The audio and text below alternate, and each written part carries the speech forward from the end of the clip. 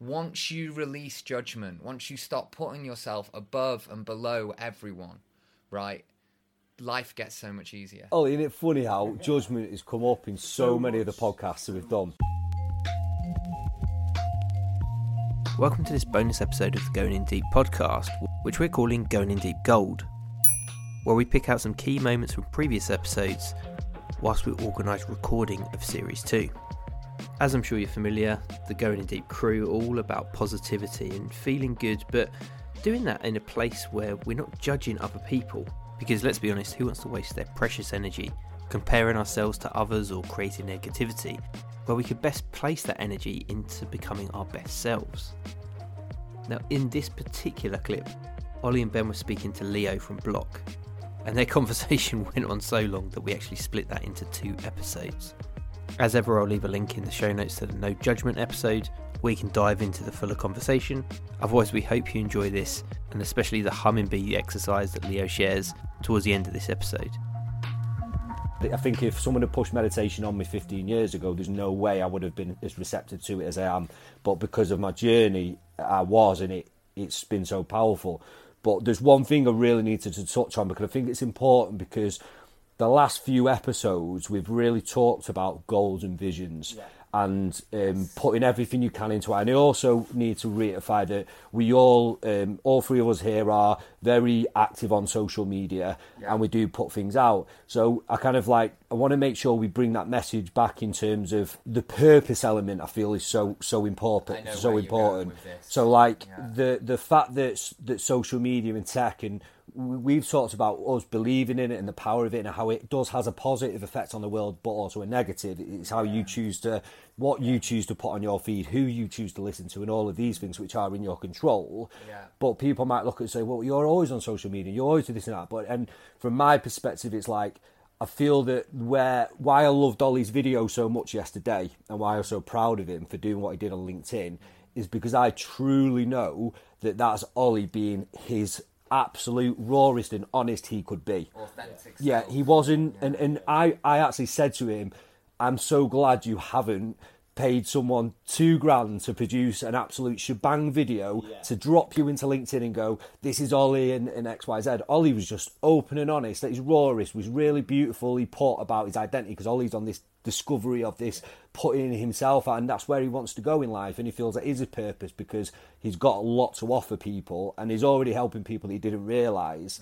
But I feel that's what each of us here have got a purpose towards, not only helping people, not only like driving that, but we're still on that self-discovery, which is such a blessing to hear you, especially because I've been looking up to you in the journey you've been on, but you sat here again saying, I'm still learning, man. I'm still learning. I'm going to I'm trying to learn, and it's like to hear that, and that's, I think, something we all share, which is none of us are on these platforms saying this is how it should be, this is what you should be doing. Yes. It's more a case of, no, 100% I agree that discipline's important, but remember that as disciplined and as sacrificed as I am, I still make mistakes. Absolutely. But I also still, last night I was opening honest to Ollie and said, Ollie, mate, I'm sorry I've not got back to you all day. I'm with my son. I put my phone away for 4 hours. I've not looked at it, and I've just been with my son and spent time. And it's like, I just wanted to show like out there to everyone, like we know our focuses, but one of our focuses is to be in tune with ourselves, as well as the purpose of the businesses and the things we're pushing towards. But they all correlate into each other. But we're all very aware not to get caught up on the ego in a way of that. And it'd be interesting to hear your guys' views on that. But I thought it needed to bring it up just in case people have heard the previous ones of us talking about goals and visions. It's that interesting dichotomy where it's like, people will go, oh, well, you're talking about non-attachment, and how do you have goals and visions if you are practicing non-attachment? And it's that interesting thing of, where are your goals and visions coming from? Do you have deep intuition that is guiding you in a direction? Can you bring something into your mind and go, okay, this is an idea that I want to create and manifest potentially, but it's more about your intention with that. Is that direction that you're taking coming from a place of lack? I'm not enough already and I need to reach this to get somewhere? Or is it coming from a place of, this is my deep intuition, I am already complete, I'm already complete as I am right now, but I am guiding myself in this direction because from my deepest intuition, truly deeply, from that place deep within myself, this feels like my purpose. And and for me, it's like, for anyone that has these ideas of goals and visions, amazing. Like, this is an interesting thing with yoga. A lot of the time it can be this idea where people suddenly think it's like, oh, they're practicing non-attachment, they're practicing yoga, they're actually becoming passive. Oh, they're loving and compassionate, but then they're actually becoming nothing as a result of being loving and compassionate. But actually, it's that balance. Be loving and compassionate to everyone else. But the reality of it is, are you being loving and compassionate to everybody else and you are forgetting about yourself? Yeah. So ahimsa is the first yama in the yamas and niyamas of yogic philosophy, and it's basically like the top trump. So it's the one that always gets put above all of the others. It's like, okay, but what about ahimsa? And ahimsa is non-violence, okay? Everyone always perceives that non-violence to him, her, this, that, animals.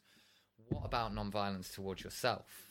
So if you are giving out to everyone else and you are allowing yourself to be small, suddenly you're practicing ahimsa towards yourself. And actually, that practice of internal awareness of that, giving yourself time, giving yourself space, giving yourself love and kindness, if you practice that within, that will mirror, that will reflect and refract on everyone and everything. Love about just jumping on that, which is beautiful, which is really, really interesting. And this goes again to other things we said, which is to absolutely encapsulate everything you've just said. When I embodied that, I lost fear of putting myself out there.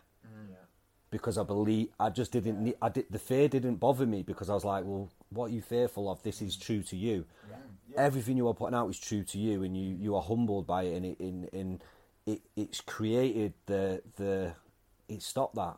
Yeah. It was a beautiful moment, and it's like, you no longer fear judgment. You no longer judge yourself, because it was like exactly that. Releasing that judgment. It was exactly that, and it's like, and that's why I think that's the other thing people have seen, the authenticity of ourselves, which is why we've created this positive circle around us of followers and engagement and stuff like that, and people reaching out to us. And I think really interestingly, when we decided to do this podcast, there was no goal for it. There was no outcome. Me and Ollie just felt a purpose to create this, to share this new way of looking at life and self-discovery for ourselves. But the growth of it and the reaction of it's been phenomenal. Yeah, there's no they're not striving to try and get somewhere with it, just being honest and the raw versions of ourselves, and then that attracts. So then when we hit the amount of downloads we hit in the countries, it was a blessing. Yeah. It was a blessing. It was like, wow. You weren't expecting it. You weren't there to try and go, we're going to have billions, and it's not a case of validating yourself. You're just putting it out there from that place of serving. You are wanting to serve. You are going, this is something that I'm learning, I'm processing. Now, what was really interesting is what you said about the meditation stuff earlier. And, 15 years ago, you might not be receptive to meditation. That all depends on who is your influence and how they have influenced. Now, when I'm facilitating, I'll rephrase because I don't like using teaching. Keep checking. When I'm facilitating at Block, I'm always trying to find a way of making all of these practices as accessible as possible. Wow. So, for instance, I'll get people to do humming bee breath, and that is literally where you go, and then you put your hands over your ears. And I noticed when I was away on the trainings, I was like, why is this making me feel so amazing? And then I knew in my head, I thought, if I go in this room with people who have potentially never practiced yoga before and gone, right, I want you to hum like a bee, they're going to go, what is this? They'll switch off straight away. They'll be doing it, but they won't really be in it, because they'll be like, this guy's crazy. All these other people are crazy. I am not ready to receive this. So then I'm like, okay, how can I make this accessible? So then I looked into it. I was like, why is this making me feel this way? Brahmari, this is called humming bee breath, where you hum like a bee. You basically just open your lips a little bit so you're creating vibration. And then once you get into a rhythm of the breath in and then every exhale humming, you bring your hands over your ears. And it's a sort of form of sensory deprivation where your hearing goes internal. I looked into these scientific papers they'd done, right? Brahmari breathing, they did a test of that with running.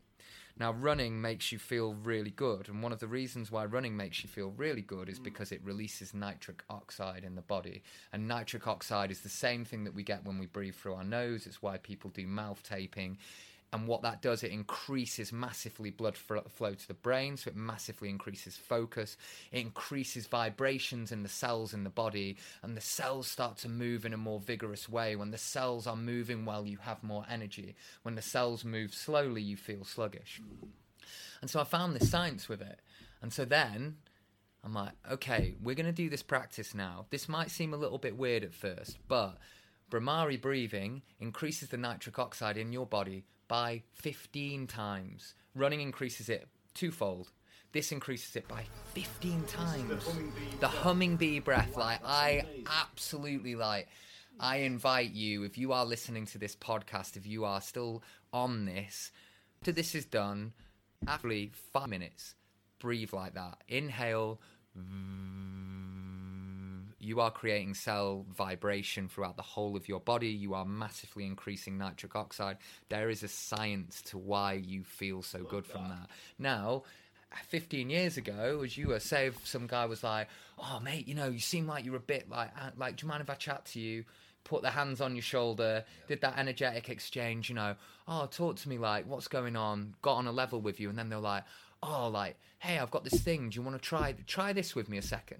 Just simply take 2 breaths in and an exhale. You go, okay. It's not going, I want you to be still and imagine you are a Zen Buddhist monk on a mountain with nothing in your mind because you are spiritual. No, it's like, I want you to do an exercise. Inhale twice, exhale. Sorry to jump in, but what I love about what Leo's just said is I've always kind of said, speaking on the podcast and outward, that I'd never push meditation on anyone because I understand how tough it can be, especially when someone says to sit silently, because I've been there, and you do have these thoughts come in. When I first started doing meditations, I ended up more angry at the end of it than at the start because I didn't fully understand it. I just had perseverance because of other circumstances that went on. Yeah. But the power of this sort of stuff and the people that are now, well, they might have been doing it back then, but like you say, this is, I think for our listeners and for anyone listening to this, that's beautiful and powerful to hear, because that is a transition. Because so many people do still ask me, like, I do want to get into meditation, you speak about it so much, but I'm always refrained because I don't feel I'm in a position to be able to coach anyone with it. I've never done any kind of true study to be able to coach people on it, but to have someone like yourself explain it like that, like, people need to embed this, guys. Okay, so if you do fitness training, you know that certain fitness trainings don't necessarily feel natural to you and they take a lot more time to integrate and get used to. It's the same with breath work. It's the same with meditation. There are hundreds and thousands of different kinds of breath work, of different kinds of meditation. If you do a meditation or a breath work practice and you're like, no, like, that didn't work for you, you write, then what happens, and it happens with yoga, people go to a yoga class and go, oh, that didn't work for me, I don't like yoga. You've tried one teacher with one style. There is a never-ending amount of style, intensities. You know, I teach yoga classes at Block that are like power yoga level 2, that's like mixing in calisthenics and Pilates. There's a bit of spirituality peppered in there. There's focus on the breath peppered in there, but a lot of it is building strength and integrity in the body mindfully. And people that do fitness normally, they connect with that straight away. There's other practices I teach, like Dharma yoga, where we're doing, like, chanting the mantra for purification at the start and doing all of these different breath works that people would not necessarily receive. And I did not layer them in at first when I was teaching Dharma. I started teaching Dharma there and I was like, okay, layer it in, pepper it in slowly. And then I'm like, okay, these people are coming every week. They are receptive. They are ready to absorb this. They want to absorb this. And that is the thing, is anything you do, right, notice and observe your audience. How can you allow that audience to be receptive to what you're doing? Not, this is what I think is the way, I'm going to show you the way. It's the same, you see it all the time with veganism. I don't even necessarily call myself a vegan anymore. I say plant-based because vegan automatically has so many connotations attached to it, where if I say to someone, hey, by the way, I'm vegan, they'll do one of two things. They'll either go, oh, okay, this person's going to judge me for eating meat, and they'll go, like, oh, like, just so you know, like, I don't eat that much meat, and they start trying to validate, like I'm going to try and judge them, or then they pass judgment on you for being vegan and being like, and then they're like, oh, well, where'd you get your protein from, and all of these things. So I bypass that. I never really talk about being vegan, apart from right now. I never really talk about being vegan, but if someone ever says to me, oh mate, like, got loads of energy, like your skin looks good, like you always seem, you know, what is it? And then I'll be like, oh well, you know, I do have a plant-based diet and I feel like that like assists me a lot, and I land it in then when they're receptive, not forcing it onto people going, you should be vegan, you're killing animals, because what's that doing, right? When someone does that as a vegan, they are passing judgment on everyone else. They are subconsciously creating a negative energy field that they are putting into everyone else. So actually, when you are bringing something across in that way that is forceful, and it's coming from a place of judgment, I'm above you, you're below me. I'm vegan, so I'm doing a good thing. You're not vegan, so you're doing a bad thing. Suddenly, the world isn't receptive to it. That's phenomenal, that. I think it really relates over to, in a way, relates over to a conversation me and Ollie had when we first met, and it was around alcohol. Because I don't really drink at all. I went through a phase where I stopped drinking, but I always felt really awkward around people to say I don't drink, because straight away, as soon as I said I don't drink, there was just a tightening up in them, and they either went at me in a way of like, well, there's nothing blah blah blah, or it was the reversal of like, well, I don't really drink that much, and I can associate. But so the same thing exactly with drinking and not drinking. Yeah, and it was. So then I said to Ollie, well, me and Ollie had a really good conversation about it, and I said, listen, because Ollie asked me about it just in a natural way, and I said, so I explained to Ollie why, because it just makes me really unproductive. I get bad hangovers, and I'm so focused at the minute, but also it can just spiral me out and make me do things out of my control, and I want to stay in control, and it just does things. And I voice noted Ollie after and said, Ollie, can you do me one thing, man? He was like, what? And I said, please never feel awkward around me. To say, because Ollie was transitioning, and Ollie at the minute's done amazing. He's so in control of it right now, considering he used to drink a lot, but now he's so in control of everything. But I just said to him, mate, if you do drink, like, please don't feel, because it was me worrying, because I've had so many people then that don't want to speak to me or don't want to tell me because they feel I'm going to judge them, and I'm like, man, I'm not drinking because of me, and please don't feel you can say to me I got bladdered last night, I did this or whatnot. It's like you're releasing that judgment of other people, and as a result you're releasing that judgment of yourself and drinking in the past, actually. So it's like a cyclical pattern. As a result of you not having that judgment towards other people, you're mirroring that back within, and you're releasing that judgment of yourself from the past. And I had it when I didn't used to be a big drinker, but I used to take lots of drugs when I was younger. From the age of 13 to like 23, I was smoking loads of pot, I was selling lots of pot, I was selling drugs, I was doing all sorts. And then at the point when I was 23, I got really into running, and it was a bit like Forrest Gump, basically. I was like, it's like every time I felt like having a smoke, I'd go for a 7-mile run, basically. And I replaced it with running. But then if I'd be out drinking, I'd be talking to someone. Say I'd be talking to a girl when I was single, a woman. Sorry, I'll rephrase that. I'd be talking to a woman when I was single, and they would be, really receptive. We're having a great conversation. We're really, really on a level. Same happens with people when I'm connecting with guys, mates. And then you say that. Oh, they go, oh, what can I get you to drink? Oh, I don't drink. Suddenly there's that disconnect. But that disconnect is coming from them thinking that you're going to judge them. And this is that whole thing for me, whether it is plant-based, whether it is drinking, whether it is all of these philosophies, whether it is everything we are talking about. Once you release judgment, once you stop putting yourself above and below everyone, right, life gets so much easier. Oh, isn't it funny how judgment has come up in so many of the podcasts that we've done? Is it? Yeah, and we've always said we're coming from a place of non-judgment, and we feel that's something we're kind of proud of in a way like that. It's just we want to create a non-judgmental environment, but also Yeah, it's just so weird how it comes up so much. I've even got it on my bandana. Remove judgment. Wow, love it, man. Powerful. So, who's paused this episode and has just done that humming bee exercise? I'm not sure I've perfected it just yet, but would love to hear how you got on, or if you haven't already, why not give it a go? We hope you've enjoyed this week's episode. If you have, be sure to share it in any way that you can with somebody that you think would find it valuable. Let us know if it sparked any ideas or any conversations that you want us to have by reaching out to us on our Instagram account. Again, links to this will be shared in the show notes, as well as to Leo from Block, who is an absolutely fascinating character, and as I mentioned earlier, be sure to go and check out the fuller conversation because it was really hard to pick out just a small section of what he shared. And it just leaves me to say, remember to focus your energy on being your best self. Try not to judge others the best you can because, let's be honest, we'll all have our moments as we're human after all. Until next week, take care and we'll speak soon.